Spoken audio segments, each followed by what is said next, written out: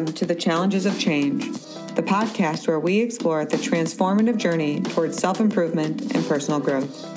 I'm your host, Laura, a mindset coach in the health and fitness industry, here to guide you through the hurdles that life throws at you.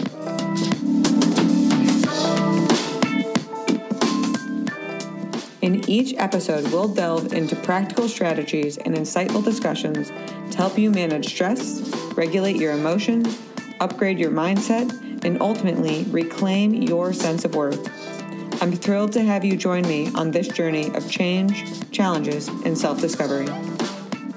I, of course, am Laura, and I am so happy that you are here because I have been on a kick of trying to get you guys to suffer less and not stress out as much.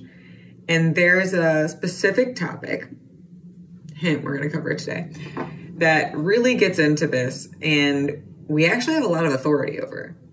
So for those who don't know, I work as a stress and mindset coach. I also have worked as a health and life coach and a nutrition coach and a personal trainer, because each step of the way, I was trying to help people get what they really wanted. When I was a personal trainer, people wanted to lose weight.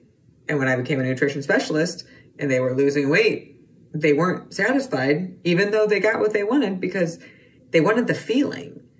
And so I became a health and life coach to try and understand how to make it lasting. And that worked, but they still weren't satisfied because they kept sabotaging because of their stress. Ultimately, their mindset is what needed work. So today, we're going to talk a little bit about mindset to help you understand how you might be distorting, deleting, and generalizing elements of your life in a way that will cause suffering for your life, unnecessary suffering too. So, boo. So why does it matter? Why does looking at these topics matter? When we're making decisions, so much of the time we're not present. We're running on comfort and autopilot, which has its moments, but we've delegated so much of our life there that a lot of people are feeling stuck and meaningless, and they don't feel like they're living up to their potentials or truly satisfying the one life we get to live. And we create a lot of these problems and patterns for ourselves because we're not aware, because we don't like discomfort. But what we neglect to understand is that the discomfort we experience, we're using right now as a tool to lie to ourselves, to manipulate our own mind to get us back to a state of comfort. And that, again, on autopilot. But you can actually update your autopilot to be aligned with how you want to respond and how you want to behave. Because right now, the pattern is taking you away from your life, out of your life, and actually making more suffering because you don't know the good type of discomfort to watch out for that can actually help propel you in your life and can move you forward. So let's talk about the three before I get too broad. So what are deletions?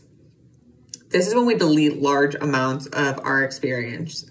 And deletion is essential, really, as we take in such an abundant amount of data throughout our day. But we need to be selective about it and be intentional about using our intention. Intentional, meaning you're here, not autopilot.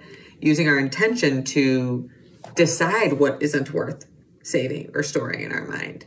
For example, imagine you're crossing the road with heavy traffic. You need to be aware of your current situation so you don't get hit by a car, obviously, and not concentrating on the thousands of images, smells, feelings, fast sounds, and things around you. You might see a really cute dog, but if you pay attention to that dog and not the car coming towards you, not going to go well. So we are deleting a ton of information, but it's working for us in that scenario. Let me give you another scenario.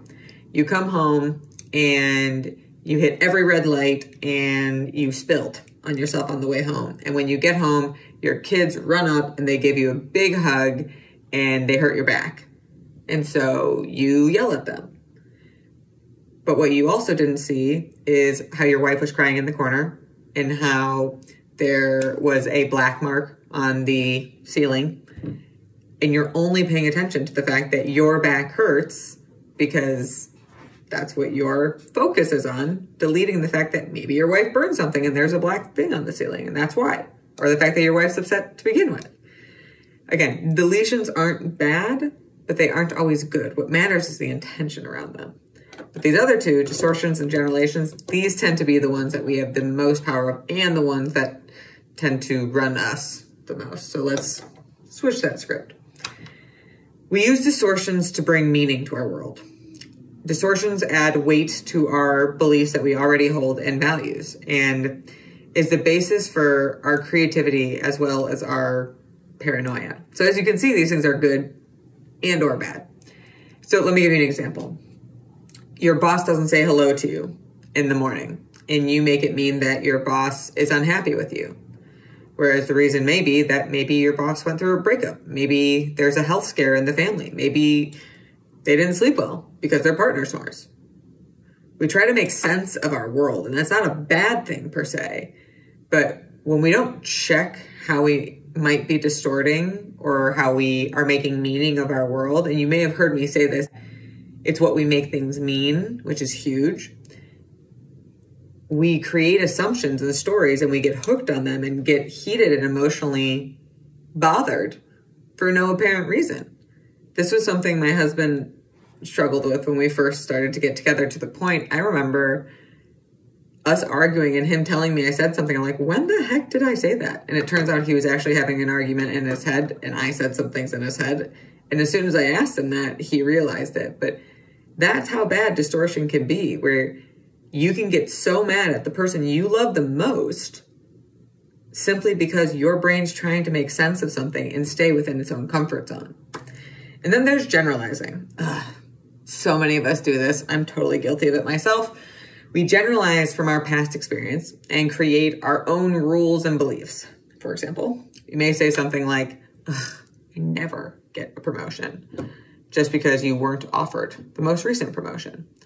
Or you may generalize to keep yourself safe by creating a phobia after being bit by a dog, let's say. Does that mean all dogs will attack you? No. But you might make the generalization that all dogs are unsafe, which totally isn't true, but it makes sense if that's your previous experience to be cautious, but the generalization limits you. What if it was that one dog and the next dog is actually your total best friend? Or what if you are in a relationship and there's a misunderstanding, you distort something, and rather than talking it out, because ghosting culture is so popular, rather than talking it out, you ghost someone and you lose a potential mate or potential best friend just because you felt like, well, there's no point in having this conversation. They never listen to me anyways. These are subtle patterns. We all fall victim to these, but they're subtle. Simply by catching them, we can really change our experience and see our life.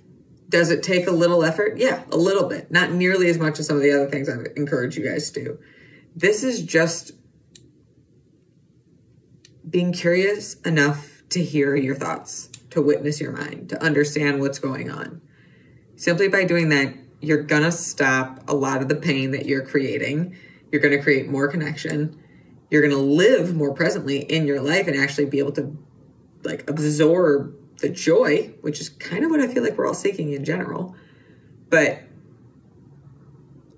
you have to want it. You have to want to not suffer. You have to want to see these patterns and see how they're creating disagreements, creating disconnection, and choose to just be a little mindful. It might feel like meh, but it's actually really, really powerful. You are wired to be how you are. And although we want change, it's important to understand that it does take consistent effort of small changes to truly create the bigger change. We get so impatient because we want it right now. And I like things now too.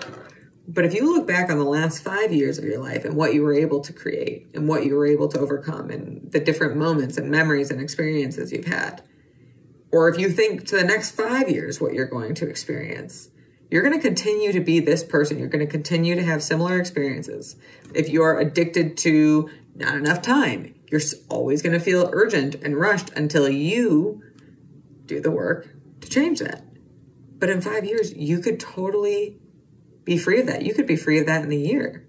It just takes small, consistent changes and a broad mind.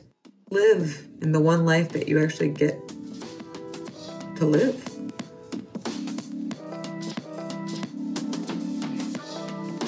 Thank you for joining me on today's episode of The Challenges of Change.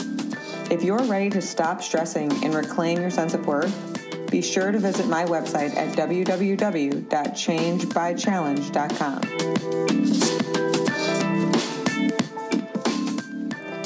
There, you'll find loads of resources, blog posts, and information on how to work with me, Cora, as your personal mindset coach. Remember, if it doesn't challenge you, it won't change you. Don't let burnout or any other obstacle hold you back from living your best life. Take the first steps towards positive transformation today. Thank you again for listening. Stay confident, stay inspired, and embrace the challenges of change. Until next time.